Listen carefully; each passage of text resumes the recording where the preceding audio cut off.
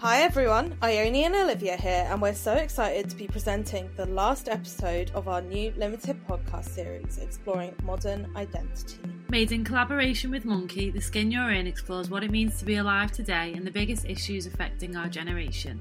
From period poverty to body positivity, gender and race, we want to know where the conversations are at and what we can do to move them forward. We're talking to the people at the forefront of these issues, enacting change through their work and lives. So let's go on the last episode of The Skin You're In, Sad Times. Sad times, but we've talked about so much good stuff. Yeah, we've covered absolutely so much ground and there's definitely loads more to cover, but it's a good start. Yeah, absolutely. Feels good. It feels like a good start. Yeah, it does. So for our last episode, we have Amika George, who is such an amazing activist, also an upcoming author. You probably know about her work with Free Periods, which is her campaign and organisation to end period poverty. We're going to be talking to Amika about period poverty, also about like activism, the stigma that still exists around periods, what we can like do to kind of advocate for change around period poverty, the recent changes in the law. I mean, I'm outlining all of it now, but we did cover so much ground and it's a really great interview. So here it is and can't wait for you to hear it. Hey Amika. Hey. Hi, thanks so much for having me. Thanks for coming on. How are you? Yeah, really good, thank you. How are you guys? I mean, I feel like grateful to you this morning for actually waking me up, because usually I would not be in full makeup by 10 o'clock in the morning. So thanks to you for that. For anyone who maybe isn't familiar with you or your work, could you just give us a little bit of an introduction? Yeah, of course. So my name's Amika George and I'm 20 years old. I'm a student at university at the moment, going into my third year, which is really scary. But I'm also an activist and campaigner, and I founded a campaign called Free Periods at the beginning of 2017. And it was triggered by me hearing about this issue called period poverty happening in the UK. And I'd never heard of it before. I wasn't really sure what it meant. I did some research into it and was just absolutely shocked to find out that children in the UK were missing school because they couldn't afford pads and tampons. And, you know, I'm really fortunate I've never had to go through that myself. So hearing about it happening in the UK just really upset me. And then what upset me more was the fact that the government just didn't really, even acknowledge it. Or I was just naive at the time. I thought, this is so outrageous. Like, obviously the government is just going to give everyone free tampons now. But that just didn't happen. And being a teenager and growing up on social media and online, I think my instinct was just to post on Instagram and tell people about it. And when I did, it kind of escalated. So I started a petition called that Free Periods. And yeah, it was a long battle. It was about 2.5 years of campaigning and, doing interviews and writing articles. We had a big protest outside Downing Street in 2017, where over 2,000 teenagers came together and wore red and waved banners with period puns on them. And then we did a legal challenge where Free Periods became a company and with a board of directors, and we started working with a legal team in London. And we were basically saying that the government has a legal obligation to provide the products in schools and end period poverty, because under the Equality Act, all children should have equal access to education. And if a girl or someone with a period can't go to school because she doesn't have the products that she needs, whereas a boy or someone without a period can, go into a toilet and get toilet paper, soap, water, whatever they need to be able to go to school, that's a clear inequality. And so we started preparing for the legal campaign and working with the lawyers. But then in April of 2019, the government actually made the pledge and said that they would end period poverty in schools, or attempt to, by providing them for free. And that scheme started in 2020. But the way that it works is that it's an opt-in system. So every single school and college in England has to sign up and actually order the products that they need. So the problem with it is that obviously not all schools are aware of the fact that they can. So we're working really hard at the moment to encourage every single student to lobby their teachers and their head teachers and say, we want tampons and we want them now. And that's kind of what I'm working on at the moment, as well as the kind of stigma and taboo around periods, because that has a huge part to play also. And then in a kind of personal sense, I'm also kind of an activist, and I've just written a book about activism as well. That was a very long introduction. I'm sorry. No, it's great. There's so impressive. Like literally so much stuff. I'm like, whoa. I know, so much to dig into. I think it's really like something I didn't expect. Obviously, I've kind of been talking about this series to my friends or like people that I've just come into conversation with when I've been like, oh, we're doing an episode on this or an episode on this. And they've been like, oh, period poverty. Like, that sounds kind of gross. Like, loads of people still haven't heard the term obviously, because I'm in like a feminist circle with like, well, I would have like progressive friends or whatever. I didn't really think there was a huge stigma around periods. But when this reaction kind of like, yeah, like, oh, period poverty, that's like a bit of a weird thing. Like those two words together, it seems to really like put people like on edge a bit. How far do you kind of think we've come in terms of, yeah, like destigmatizing both periods, but also awareness of period poverty? Yeah, I mean, I think both aspects, like period poverty and the taboo, are both slowly, they're becoming more normalized in kind of conversation, and more people have heard of them now than compared to when I started free periods 3 years ago. But they're also just like inextricably linked in that the reason that period poverty didn't receive government attention for such a long time is because of the taboo, because no politician, really wanted to make a speech about periods in Parliament, and, especially male MPs, they just didn't really get it. And when I emailed my own MP, who is a man, he completely ignored me about 7 or 8 times. So wow. I think I also have the same struggle as you, where I worry that I'm kind of in an echo chamber of feminists and activists and people who are really passionate about ending the period taboo or ending period poverty. So I'm like, well, we've smashed that taboo, that it's completely destigmatized. Everyone's posting about it on social media. Everyone's talking about it. But then, yeah, every so often I'll just get a reminder because someone's like, put something on Twitter like, periods, like, why are you talking about that? I don't want to hear about that. And I don't know, growing up, I kind of just internalized that taboo. I was taught at school in a lesson that, a really nifty way of hiding a tampon is slipping it up your sleeve. And nobody questioned that, of course. Like, we all just did it, even though it was a girls' school, which is bizarre. But only when I got older, I actually like started to unpack it in my mind. And I just thought like, this is a completely normal biological process that half the world's population is going through pretty much every month. Like, why can't we talk about it? And it's just blood. Like, it's kind of an amazing, process by which, it's the thing that enables all of us to reproduce. And I think it should be celebrated. I mean, I think we're a long way away from, really celebrating periods, but it would be amazing. And to be honest, the Free Periods protest in 2017 did feel like a really groundbreaking moment because everyone was there because of periods, and people were protesting against both period poverty and the taboo, and singing about periods, doing speeches, and like dressing up as, tampons. Like, it was, I think it's slowly moving forward, and the only way that we can actually tackle it is by talking about it. So even though it's uncomfortable and it can be a bit like, disgusting or gross at times, if you just like get past that and talk to the people, particularly the people who don't have periods, about it, then that can like really do wonders in getting rid of that awkwardness and shame. Yeah, and I was just thinking then, I suppose what's interesting about it is that like when you think of like different areas of activism or like challenging patriarchy or like any way that anyone like is experienced being marginalised or whatever, is that a big problem. So what we're looking at is like missed school because they're like embarrassed or they don't have like what they need to go to school when they're on their period. And then so we've got to like challenge that, but then to challenge that you have to then have the conversation with people who also don't want to have it's like you're trying to challenge a taboo and then hitting a wall because no one wants to talk about the fact that it even exists. Exactly. And the thing I find difficult, especially because periods, like in normal conversation, periods are silenced and there's a taboo, but in the political kind of arena there's like no one talks about periods, obviously, because they're not seen as a political issue. And other than the tampon tax debate, which started a few years before mine, that campaign also did amazing things in kind of getting the word tampon into like a government bill.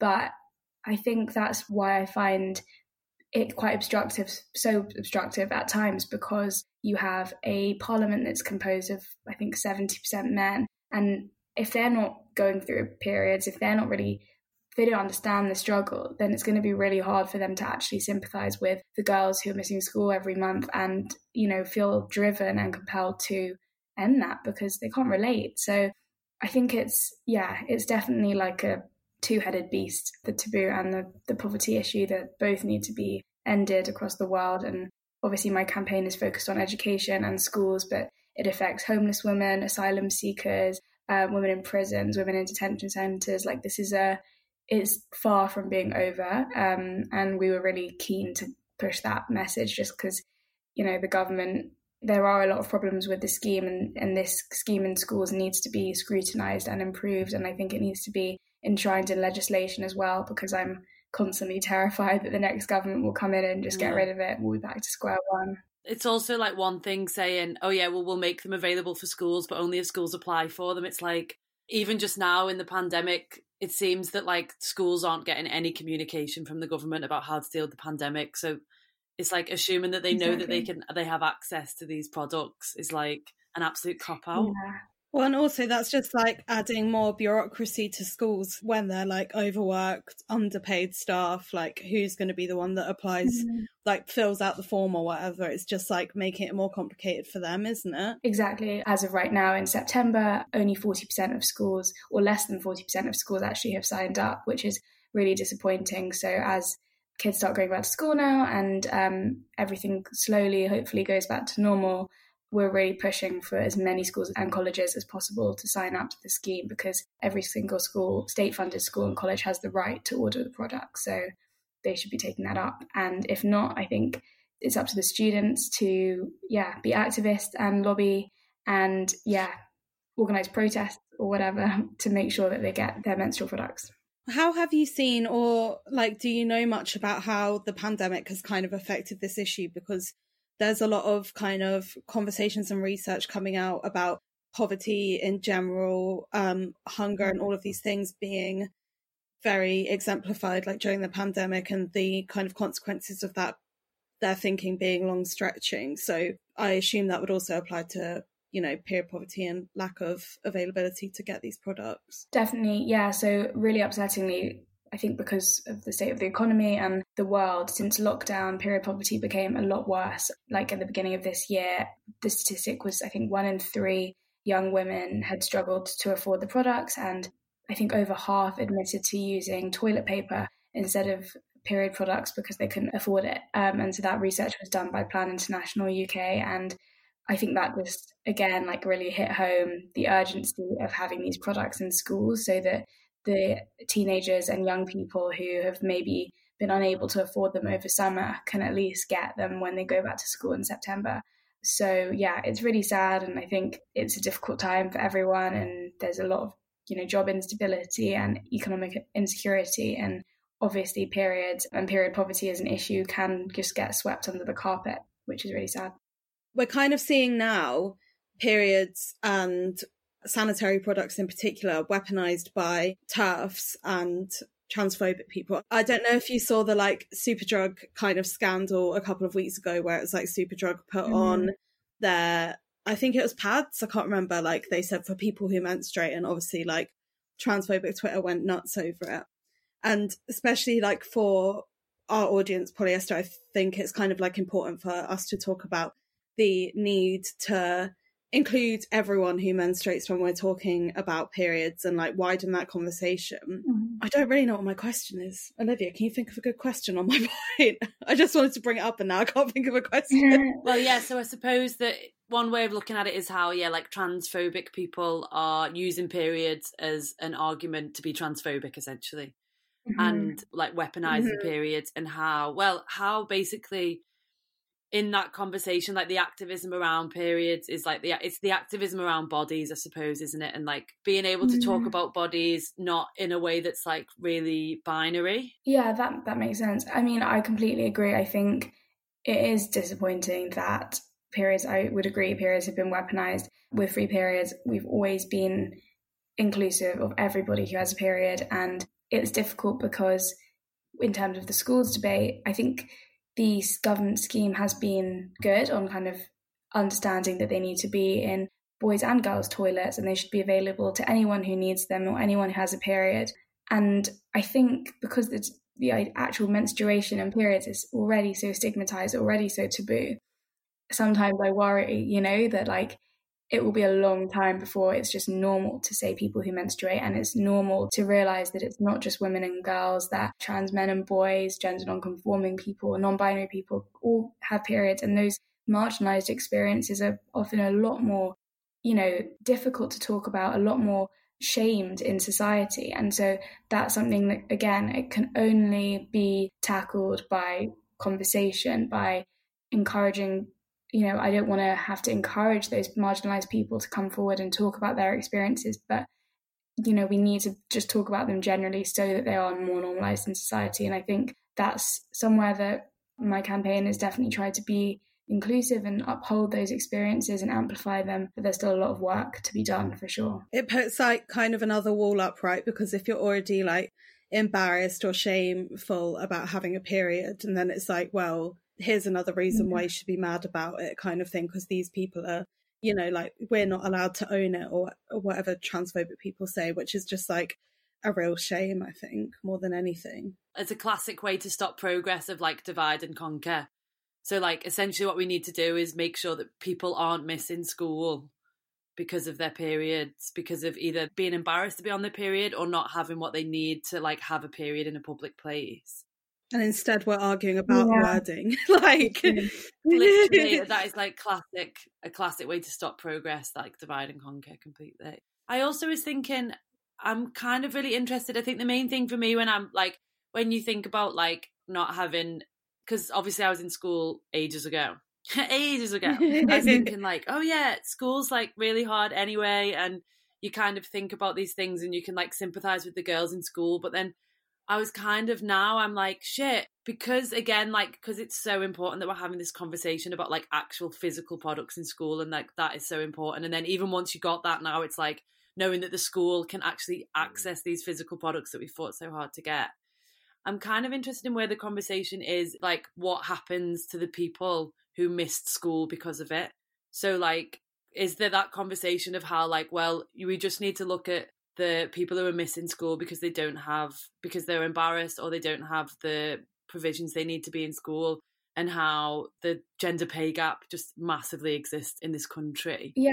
Like, is that conversation happening, or is it like too hard to take that on as well? For the people who have missed school during their period every month, they're missing a really significant chunk out of the curriculum. They're going to be obviously and understandably behind on their learning. They're less likely to do really well in their exams and then get an amazing job and eventually break out of that cycle of poverty. So that's what I find just so devastating, because this is obviously a gendered issue. Those people with periods are the ones who are less likely to go on and excel in life. So it's not just that this is a short-term sad issue. It has really damaging long-term impacts on young people who are going through it, because it kind of will affect the entire trajectory of your life and have a huge, it's impossible to understand or like quantify the amount of like damage to self-esteem and confidence. I mean, I've got emails from students who have said that they were going through this at the age of 9 or 10, and that's, you're in primary school, and you just think that's really going to stay with you for many years if that's something you're struggling with on your own every month and missing school because of it, or using things like toilet paper or newspaper or socks, which are really unhygienic and dangerous, and obviously so stressful to kind of create this makeshift product rather than using a pad or tampon. I think that another point of it as well, like it must just play into the level of worth that someone has for themselves. If that they know that they're going to have to use something that's dangerous, or that the school's not putting anything in place to keep them there. Yeah. It's like, even just like the conversation around like hygiene versus health, and how like there's just so many implications for someone who's experiencing like periods to question their worth, which like just further marginalizes them. Completely. That's the thing. I think that's why for some politicians who might see this as like periods as kind of a trivial issue, when you really think about the impact and the long-term impact, it's so pivotal. Like it has such a huge effect on someone's life. And if you fix this one small thing, I actually think ending period poverty or just, and ending the taboo also would have a huge impact on ending patriarchy and kind of getting rid of this idea that, these marginalized bodies have to be, silenced and not talked about and not prioritized in the political sphere. I think that's, if you had a government that really stepped up and said periods are important and they're political, it would really have transformative effects. And I think as a society, we're getting there. I think sometimes I think of like politics and the government is quite separate from the stuff that goes on social media and with young people and in feminist spaces. Like periods seem like, we've already got rid of that taboo, we've already tackled that one. But in society more generally, they're still so stigmatized. So it's kind of about, allowing those activist spaces to really infiltrate government and politics. I think that might be like a gap that would be great to hear some of your like advice on. How do we kind of take, because obviously we're seeing so much activism across social media in the last few months, more than ever before, even though it's obviously been something that's been going on for at least half a decade. But I think definitely agree with you that there is kind of this gap where there's like, it's socially acceptable across Instagram or within our wider circles, but then there is a huge just gap into how our personal politics and activism on social media can then actually permeate policy and government change. What sort of advice would you give to people who are maybe feeling like very impassioned but don't know how to like take that to the next step? Yeah, I mean, that's a great question and something that I've definitely thought about and struggled with a lot over the last few years, just because I think as a young person, as a woman, as a person of colour, like I think I'm not the kind of traditional person that you see in the political space, and I would definitely experience that when I had meetings in Parliament or like I had to meet a politician. I would get all sorts of looks like you don't belong here, and they're not used to seeing particularly young people in those spaces because I was 17 when I started. I couldn't even vote, and there's just this idea in society and in government that young people don't care about politics, they're not politically active, and they don't care about social issues. But then one scroll through Instagram, you just see how angry and impassioned young activists are across the world. And so getting rid of that divide is really difficult. And one thing that I tried to do is actually use that to my advantage, in that I think when you look at someone like Greta Thunberg, for example, she's incredible and so passionate, and she's done amazing things for the climate movement. But the reason that she's just become like the personification of a huge issue is because the media is so quick to be like, oh my God, this young activist who, here's one young person who really cares about a social issue. Isn't that amazing? And you're just, by doing that, you're really normalizing this idea that other young people don't care. And so much easier, I think, for the media and for, adults with political power to latch onto this idea of, look at this one inspiring individual. And I found that also with my campaign. It's really easy to be like, wow, that's amazing. A schoolgirl doing politics. That's much easier conversation to have than the one that goes, what are we actually going to do about the climate crisis? What are we actually going to legislate to end period poverty? I know it sounds like I'm comparing myself to Greta Thunberg. No, not at all. I'm not. And it makes sense. So I think we need to get rid of this idea, this shock and surprise when we see a young person who cares about something, because often, those are the conversations that are more worth having, because young people, we understand the urgency of these issues like the climate crisis and like ending racism and white supremacy, because I think those issues feel far more important to us than the ones that the government prioritizes, so I think it's just about kind of really fully allowing young people into those spaces and prioritizing their opinions and experiences. And like that narrative also just makes politics way more intimidating for anyone who isn't like a straight white middle-aged man, because it's like, oh yeah, there's this one person, but you can like see the amount of shit Greta Thunberg gets, for example, like the way she's just completely like decimated her character, even though she's she's a teenager and she's treated in these awful ways. It's enough to put anyone off, really, isn't it? 100%. And I think that's still a huge problem. Like I'm really lucky that I haven't experienced like trolling to the same extent, but I've definitely had people, talking about my gender, my race and my age. Like those are always the things that people want to pick apart. And use to invalidate my campaign and say that I don't have a right, or the fact that I haven't suffered period poverty and saying I don't have a right to protest against that, which I definitely disagree with, because I do think you can advocate for an issue and stand up for other people, even if it's not your own experience. And often with such a stigmatized and taboo topic, it's easier for someone like me who can like help to uplift other people in one wider movement than relying on the people who have often experienced trauma or gone through a period poverty at a really young age, to rely on them and their confidence to actually advocate for an issue. Thank you so much, Amika. That was great. Yeah, thank you, Amika. She is fucking so good. What a legend. I know, an absolute legend. So... And just flawless with stats. I'm like... Yeah, seriously. Like, I don't even have one number in my head No. at any time. Yeah, she's incredible. I would be like getting the years and percentages. I would just be such a terrible politician, it would seem. I'd just be like throwing fake facts around left, right and centre. So that rounds off the first season of The Skin You're In. We really, really hope you have enjoyed it. If you have, please do leave us a review. You can leave it on Apple, or you could just DM us on Instagram. Basically tell us what you think. We'd love to hear what you think, and also what other topics you'd love to hear us explore if we were going to do this again or do anything similar. And yeah. Thank you so much. Thank you so much, Ione. Thank you so much, Olivia. And thank you to Monkey for being our amazing collaborators for the season. And thank you to Clarissa and Naya and Gina and Colin and Hattie and other Gina, Tonic, and Izzy. And thanks for you, everyone who's listened and messaged us and shared and just been a general legend. Yeah, thank you most of all to all of you for listening. And we will see you, hear you, listen, whatever, to you on Monday when our next Obsessions episode will be out. See you later. Bye. Bye.